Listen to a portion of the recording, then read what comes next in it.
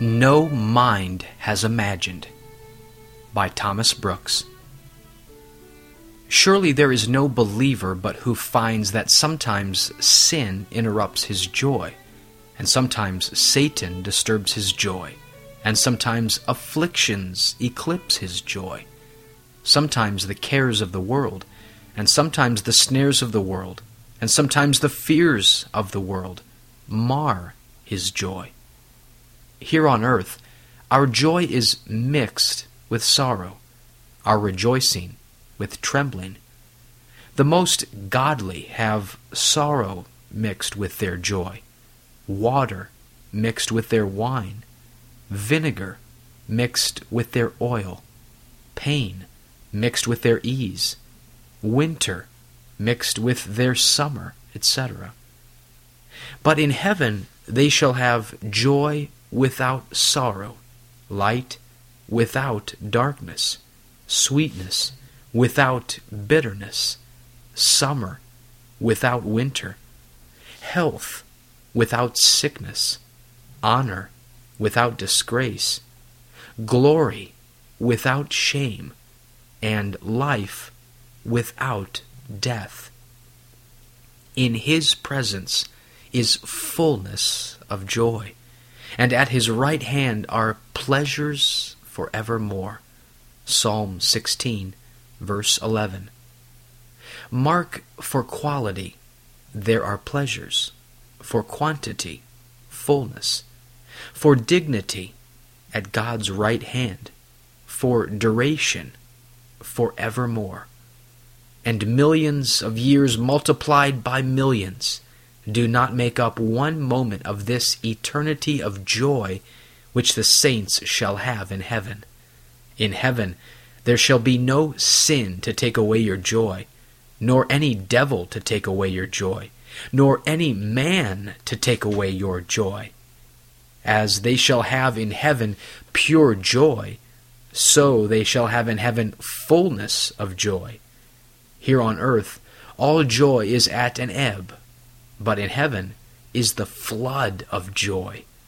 Here shall be joy above joy, joy surmounting all joy. Here shall be such great joys as no geometrician can measure, so many joys as no arithmetician can number, and such wonderful joys as no rhetorician can utter, had he the tongue of men and angels.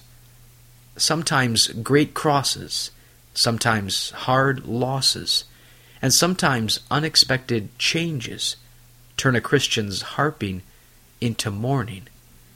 Here shall be joy within you, and joy without you, and joy above you, and joy beneath you, and joy about you. Joy shall spread itself over all the members of your bodies, and over all the faculties of your souls.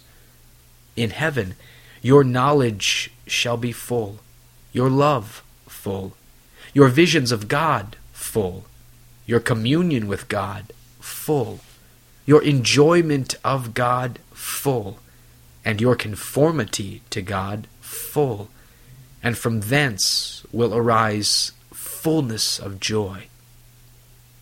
If all the earth were paper, and all the plants of the earth were pens, and all the sea were ink, and if every man, woman, and child had the pen of a ready writer, yet they would not be able to express the 1,000th part of those joys which saints shall have in heaven. All the joy which we have here in this world is but pensiveness compared to that joy which we shall have in heaven. All the pleasure which we have here in this world is but heaviness compared to that joy which we shall have in heaven. All sweetness which we have here in this world is but bitterness compared to that joy which we shall have in heaven. No eye has seen, no ear has heard, and no mind has imagined what God has prepared for those who love Him. 1 Corinthians 2, verse 9.